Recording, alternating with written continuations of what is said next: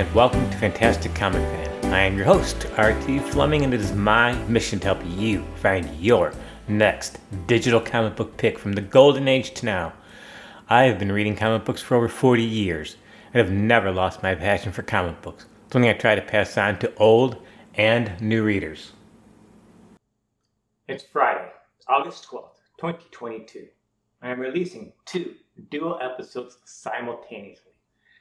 This is because last night was a full moon, and what better time to do a werewolf-themed episode or 2? Now you might wonder why not combine the 2 into one supersized episode. After all, this was the 3rd and last supermoon of the year, so why not combine the 2 into a supersized episode? Well, one of the mandates for the podcast is that's short form, so most episodes are 30 minutes or less. That's because there are so many fantastic podcasts out there, and I believe people are more apt to listen to smaller, bite-sized episodes than a longer one. Not only Woolworth themed this time around, but Spider-Man themed too. And in the other episode, I discuss my introduction to Man-Wolf, an Amazing Spider-Man 189-190. It's a fantastic 2-part story by Marv Wolfman and John Byrne. Marv Wolfman will continue to write that series all the way through to 200. This is a great time to read Spider-Man, a great Bronze Age adventure. And this was also the era where I started reading Amazing Spider-Man. So it's also special for that reason. Now that brings us to today's episode. An interview with Mark Leslie, and we talk about his werewolf novel, Fear and Loathing in Los Angeles. Mark is the first guest I've had on the podcast where we are not exclusively talking comic books. Well, kind of. The novel connects to Spider-Man and comic books, and, well, I don't want to say too much. When I started the podcast almost a year ago, I wanted to be different and cover comics in a way that's different than other podcasters.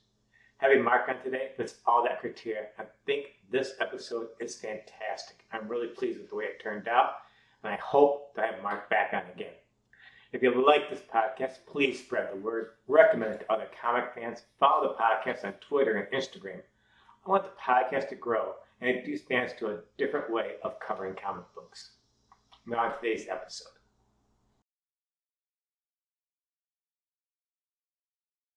Welcome back to the Fantastic Fan Podcast. Today I have a new guest on. His name is Mark Leslie. This is a different type of podcast guest. He's actually a novelist. And we're going to be talking about in a minute his new book called Fright Nights in Big City. But before we get into that, Mark, I want to know, what was your comic book origin story? How did you first get into comic books? I loved reading when I was a kid. I loved having books read to me. My mom worked, I grew up in a small town in mid-northern Ontario, 2,000 people. And my mom worked at the Mini Mart as a part-time job when I was a kid. And the comic books would come in every Tuesday, and my mom would buy me comic books. It was Richie Rich comic books and Spider-Man comic books. Do you remember what era of Spider-Man you got into back then? This would have been the mid-70s era of Spider-Man. So there was just the Amazing Spider-Man, and then there was Marvel Team Up, and then there was Marvel Tales, where they represented reprints of. So I was reading the new Spider-Man. I think it was issue like 130 when I started reading the Amazing Spider-Man, and then the Marvel Tales reprints. Yes, were going back through the John Romita and Stan Lee and John Romita were writing together back in the day, and so I was following the old storyline of the original Green Goblin and stuff like that. And then in the era I started reading, that's when the spectacular Peter Parker, the Spectacular Spider-Man came out. Which is a big tongue twister, when you try to say that 5 times fast. And then, Web of Spider-Man with Todd McFarlane. And I was through that whole era was my growing up, and just being able, I couldn't get enough Spider-Man. So obviously the Marvel Team Up. And I love the fact that they got to a point in Marvel Team Up where it was just Spidey and someone else. There's always a Spider-Man. So, and then I even have the big giant comics. I still have them over here in the big giant treasuries. They were $2. The big giant ones. So it's Spider-Man and Superman Team Up, and there were 2 different ones. And I love that they did that. And but then they also had some of the Christmas stories and stuff like that they just made the super extra large editions of. The Treasury editions, The which Treasury, yeah, those were amazing. And I probably have half a dozen still that haven't been destroyed. But before we go into your book, why don't you tell us some of the stuff you do? I know you got a huge portfolio. This is a chance to just brag about yourself and tell everybody what you do. Well, because I grew up on comics and reading, I told stories to myself. I played with these little figurines when I was a kid. I used to tell my own Spider-Man teaming up with Daredevil and Captain America stories and stuff like that.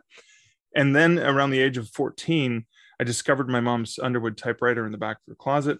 And I thought, I learned the discovery of the permanence of putting these stories, these are things I imagined, on paper. And I started actually writing. I started submitting my stories at the age of 15. Got my first rejection at the age of 15, sending them to short story markets. And I've eventually, over the years, I've got over 30 books out. I've written true ghost story books, which maybe if you want to akin that back to comic books, that brings you back to the old, the EC comics and the Vault of Terror and all those comics that I love. So when Creepshow came out, it was an ode to those classic horror comic books. And I still have a bunch of those. So I've got true ghost story books that I've written. I've got thrillers that I've written. I've written a lot of horror, a lot of short stories, a lot of horror stories. And then, of course, my most popular series is my Canadian Werewolf series, which, started off with the novel A Canadian Werewolf in New York, which has some comic sensibilities. And not just that it's a nod to the movie An American Werewolf in London, which was a great horror film, but it had a lot of dark humor in that too. So your fourth book just came out last year. It's called, again, Fright Nights, Big City. It's the fourth of your 6-issue plan. I think I told a little bit about it just now, but how long had that been dwelling in the back of your mind? What was the genesis behind it? I saw a call for short story, and it was for an anthology that someone was editing called The Beast Within, and they wanted a story about the man behind the monster. And so they wanted a monster anthology, but they wanted to understand the human. So kind of like, the Incredible Hulk, right? The David Dr. Banner as a Bruce Banner, as opposed to the monster.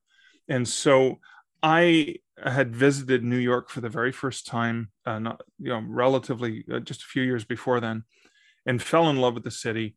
And I just imagined waking up naked in a park in a city like Battery Park, completely naked, with a taste of human blood in your mouth and a bullet hole in your leg, knowing that you turn into a wolf during the cycle of a full moon, and no memory, kind of like the Dr. Jekyll, Mr. Hyde kind of thing, yes. Or the Hulk, like what did he do? And saying, what the hell did I do this time? Yeah, what did I do this time? And so that was a short story called This Time Around.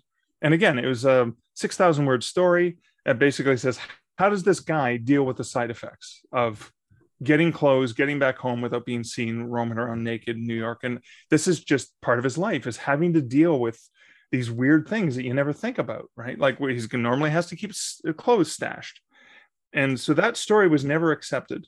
It was rejected. But a friend of mine, a novelist, Sean Costello, he read the short story and goes, "This is great. What happens next?" And I went, "Nothing happens next. It's just a story. It's just a slice of life in this poor schlepp's, the things he has to deal with, the side effects. But he also, as a human, has super enhanced powers. Gotcha. It's sense and smell, and he's a little bit stronger, especially closer to the full moon. So he's getting like superhero kind of powers, very, very comic book-esque. And then, so I decided with Sean's prompt to say, well, what happens in the whole rest of his day? And so A Canadian Werewolf in New York was the novel that came out of that. And I started writing it in 2006. And I didn't finish the book until 2014. And then it was published in 2016. And it was meant to be a standalone. So again, it was supposed to be a day in the life of this guy. And you mostly see him as a human. And there's flashbacks to when he was a wolf. And then that was it. And then there were people who wanted more and wanted more. And that's when I said, okay, Stowaway was a sequel, the next book in that series, about him being caught on a train bound for Stowe, Vermont, but he's going to turn into a wolf before he gets to the end destination.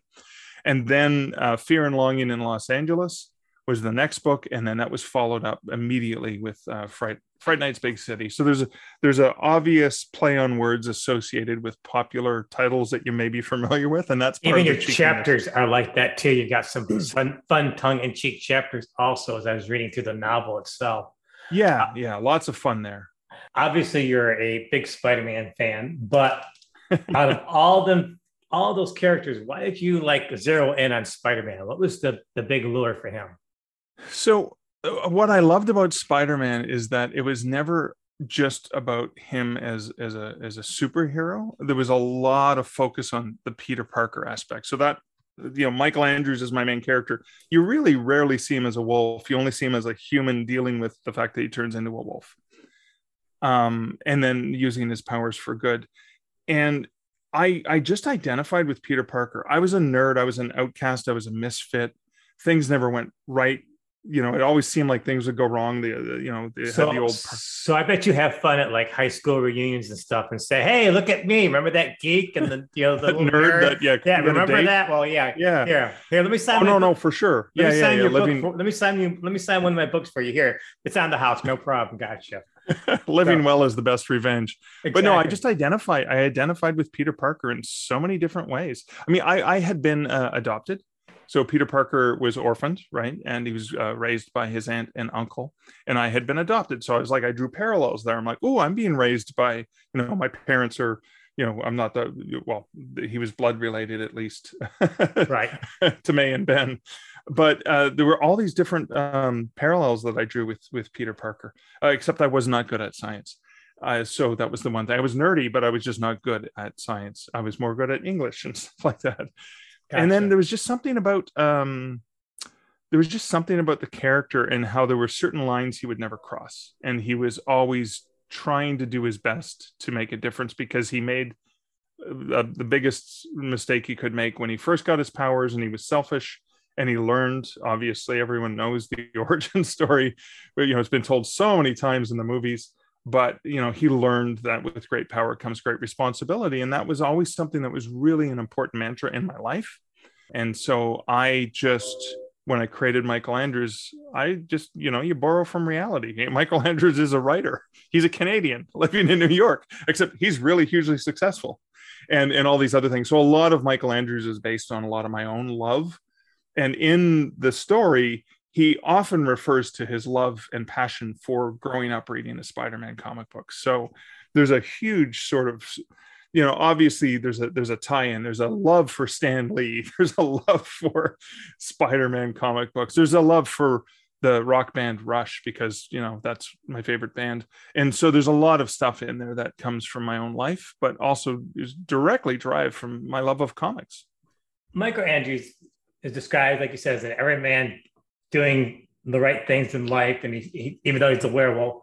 Yeah, there's a bit of Peter Parker in him, obviously, but give us a little more background on Michael Andrews. I know he's not just a homage to the Spider-Man Peter Parker, but how is he compare and contrast him to like how you see him with Peter Parker and how he sees the things? I know he's not a carbon copy, but there are some things. Yeah, there are some parallels. So like Peter Parker, he's kind of a bit of a loser, a bit of a loner. Now, he can't actually have long-term relationships, because how do you explain your need to be gone for 10 days every month while you're turning into a wolf, right? Like, you can't just, you go to bed with someone and they wake up and there's a beast in bed beside them.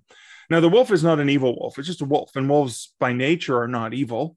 Wolves only kill for two reasons: territory or food, sustenance, whereas humans kill for sport. And so there's a lot of things where the animal is a lot more human. Humans are a lot more monsters in the stories.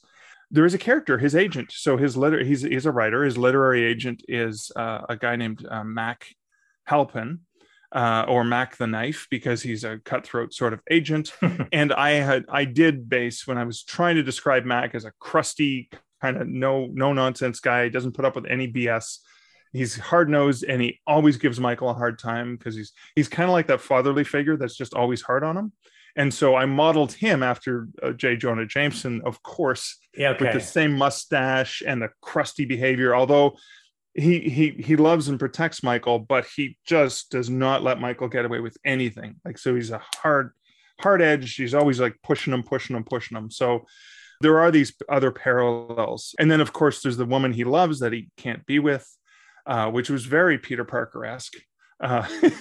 Which, yeah, that would be Gail. And yeah, would you consider Gail more like a Gwen Stacy or a Mary Jane Watson? Or neither? That's a tough one, because I think Gail is the best of Mary Jane and Gwen Stacy. And I'll be honest with you, as a dedicated lifelong Spider-Man fan, I love both of those women in different ways. On Peter's behalf. Like, I just fell in love, because I was reading the reprints when Gwen Stacy died, and oh my God, ripped my heart out. And then when Mary Jane just left, and then she comes back years later and says, I've known you were Spider-Man all along. I actually use that in A Canadian Werewolf in New York, because in the very first book, Michael's doing his thing, and then because he can scent people and emotions, he goes back to his apartment after that weird morning, and he's like, I recognize that smell. And he opens the door, and Gail's standing there, and she's like, Andrews, I need your help. And now the flashback is, when he last saw Gail, they were dating briefly, but they broke up because he had to lie to her, because she, he's like, she thought he was cheating on her because he kept disappearing and with no, like, really stupid excuses all the time. So she broke up with him. But she also runs an occult shop, and the reason they met was he was doing research for that. So in that scene where she shows up, she goes, Andrews, I know you're a wolf. Like, I get it, and I need your help because I know you have special powers. So kind of like Mary Jane shows up again in the comics and says, the reason I left is I knew you were Spider-Man and I couldn't deal with it. And so, yes, that's the Mary Jane aspect right there. And also, I think she doesn't say, face it, Tiger, you hit the jackpot, but I put things in there with little lines where it's very much like, because when Mary Jane first appeared, she was that cool, hip, right, party girl kind of thing. And so I had some aspects of Gail that were based on her. But of course, he is, Gail is the best of Mary Jane and the best of Gwen Stacy. With great power comes great responsibility. Yeah, so what you see is in the very first story and in the very first novel, because that short story got readapted into a novel, his goal is to just get home and to get to his meeting with Mac, the agent, and not be seen. So trying to find clothes, there's some dark humor there. But along the way, he's constantly interrupted by the fact that he sees or hears something and he needs to step in and help, because if he has to. He can't know that someone needs help without using his powers to help them. And so that's kind of like a really strong motivating factor in Michael's life, is constantly being distracted on his way to somewhere because someone needs help, which is just a big part of his life. So I like to think that I'll do the same thing as somebody who's worked in the industry. And I also work in the industry as a bookseller. I've been a bookseller for decades, and I work as a representative for authors who want to self-publish and stuff like that. And I often will make sure that I am paying it forward by spending time and coaching and mentoring and answering questions and helping authors, because I remember what it was like when I was starting. And even just similarly, I just launched a program. I'm going to be publishing a book at the end of this year from youth from my hometown library, and the book is going to be called Creatures in the Library, and it's inspired by a program that my hometown library is running with kids, where they learn about different creatures over the summer, and they bring in experts and bring in lizards and stuff like that. And I thought, what about for the kids who want to write? What if I gave them a prompt? What does the term Creatures in the Library? Write anything that makes you think about any genre. It doesn't matter. And I'm putting it together with cash prizes, all out of my own pocket, because I want to give back to the town that gave me so much. That library gave me so much. It was one of my only refuges. We didn't even have a bookstore in the town I grew up in, but we had a library. I had to go in 45-minute drive north to get into Comics North in Sudbury, which was, Comics North and Bay Used Books were two of the places I would go and get both books and comics. And so, yeah, there's a lot of that in my own life. A lot of that. Okay, I have this thing, and if I don't use it to help other people, what good is it? Totally agree with you, because I also use the phrase "pay it forward." Nope, it's not a fit. You don't owe me anything. Just do this and do something else for somebody else. Yeah, maybe inspire you to do something cool. If you have a chance, why not? We all know about Peter Parker's Parker luck. He just he just, does that rub off on Michael a little bit in the series or not so much so? I would think it does because there's a lot of humor in the series. So there is and it's funny, it's until you asked the question, I never really thought about it. I thought it's like, yeah, he's a bit of a loner, he's a bit of a loser. I kind of call Michael, he's a alpha wolf, but a beta human, because he's a Canadian, so he's stereotypical pushover, kind of just people pleaser. So that's part of it. So he's constantly getting the crap end of the stick. But even in the opening, so he's naked and he's trying to figure out how to get back to his apartment without getting spotted, because he's a pseudo celebrity and he's recognized because he's been in media and stuff like that. So the first thing he finds is a discarded pair of tight, really small panties, pink panties. And so there he is, like this big guy, like 6'3", kind of like trying to Daisy Dukes and pink. Yes. Yeah. Even tighter than Daisy Dukes. Right. But it's just kind of like, there's this sort of thing. And then he's bartering with a bag lady because he ends up getting a sign from one of those Eat at Bob's Burgers or whatever. And so he ends up getting a sign, is covering, so he's pretending to be walking around with that sign, and then he ends up bartering with a bag lady to get a shirt from her from her cart, and she wants the sign. And so there's a lot of real humorous moments where you're just kind of like, really, he's got all these powers, and yet look at him.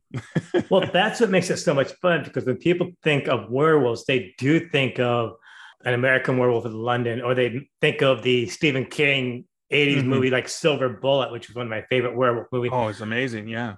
But they don't think about, you're right. Here's a man wakes up, he's naked. What the heck's going to go on? And, it's a really different, unique approach to werewolfism. When's the next book come out? So I actually just released Lover's Moon. The 5th book came out just this summer. And it is an answer to the question, because throughout the series, he still loves Gale. He knows Gale has feelings for him because he can smell it off her, but there's just friends. And so there's this tension between them that's kind of gone on for a long time. And I've had enough readers wanted to know, well, they dated way back when. I'd love to see the story of when they first met and fell in love. And so Lover's Moon, which I co-authored with a friend of mine, Julie Strauss, who is a romance writer, because I can't write romance. And so I wrote the Michael chapters and she wrote the Gale chapters, and we wrote. Oh, that's amazing. So, and it was an amazing experience, because I satisfied the readers who wanted to know the love story, but I also had to continue the storyline along. So the prologue takes place current day. It flashes back to 2011. And the epilogue flashes to current day again, and then I set up one of those sort of endings where you're like, oh man, I got to read the next book, which is coming out in February of 2023, called Hex and the City. And so I wonder what that's a play on. Yes. Geez, have you ever thought about actually writing comic books yourself? Well, you know what, my partner Liz, when she read A Canadian Werewolf in New York years ago, the first time, she said this would make a great graphic novel or comic book. Yeah, and I was like, I just need to connect with the right artist who would readapt it properly into that format. I'd love to take Michael Andrews, and I'd love to see if to do a Canadian Werewolf comic book or graphic novel or whatever the case may be. If you're a comic book fan, you're definitely going to see some of the Spider-Man connections in the book. Right. If you're not a comic book fan, are you still going to be able to see kind of like, some of this is kind of interesting, a little connection with the Peter Parker type thing? Yeah. If you're not a comic book fan or you're not familiar with them, there's enough. Michael refers to, he moves to New York because he grew up reading Spider-Man comic books, and he loved the New York of Stan Lee's imagination that kind of kicked off the Marvel universe. Right. And so there's an obvious nod to that. There's also references. I mean, his superpowers are almost a combination of Daredevil, Wolverine, some different comic books, because he has the heightened senses and the heightened whatever that these other characters have. Unlike Spider-Man didn't have those powers, obviously. And I cheekily make reference to comics on a regular basis, because you can't help but I think I even reference was it Moonwolf? Moon Knight. James' son. Oh, Manwolf. Manwolf. I make reference to that because Michael refers to it and he's like, everyone knows, like, it's you get bitten by a wolf. That's how you turn into a werewolf, not by wearing some stone around your neck. Gotcha. So there are references. So if you know the comic books, you know what he's referring to. But if you don't know them, there's enough of a background where you go, oh, this is from a comic book? Oh, neat. Gotcha. Mark, this has been a very fantastic guest appearance with you on here. Before we wrap this up, is there anything you want to add? No, I just want to say I think I owe my love of reading today to comic books. Had I not been into comic books at such a young age, it fired off my imagination, my desire for story.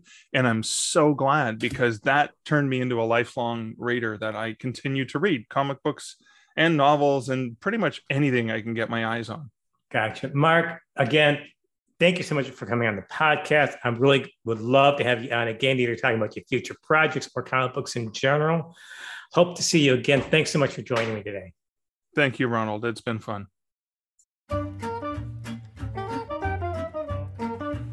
Well, that's it for today's podcast. Again, I would love to hear from you, a fantastic comic fan, at gmail.com. Remember, new episodes every Wednesday. Thanks so much for listening to this episode, and I hope to see you next time.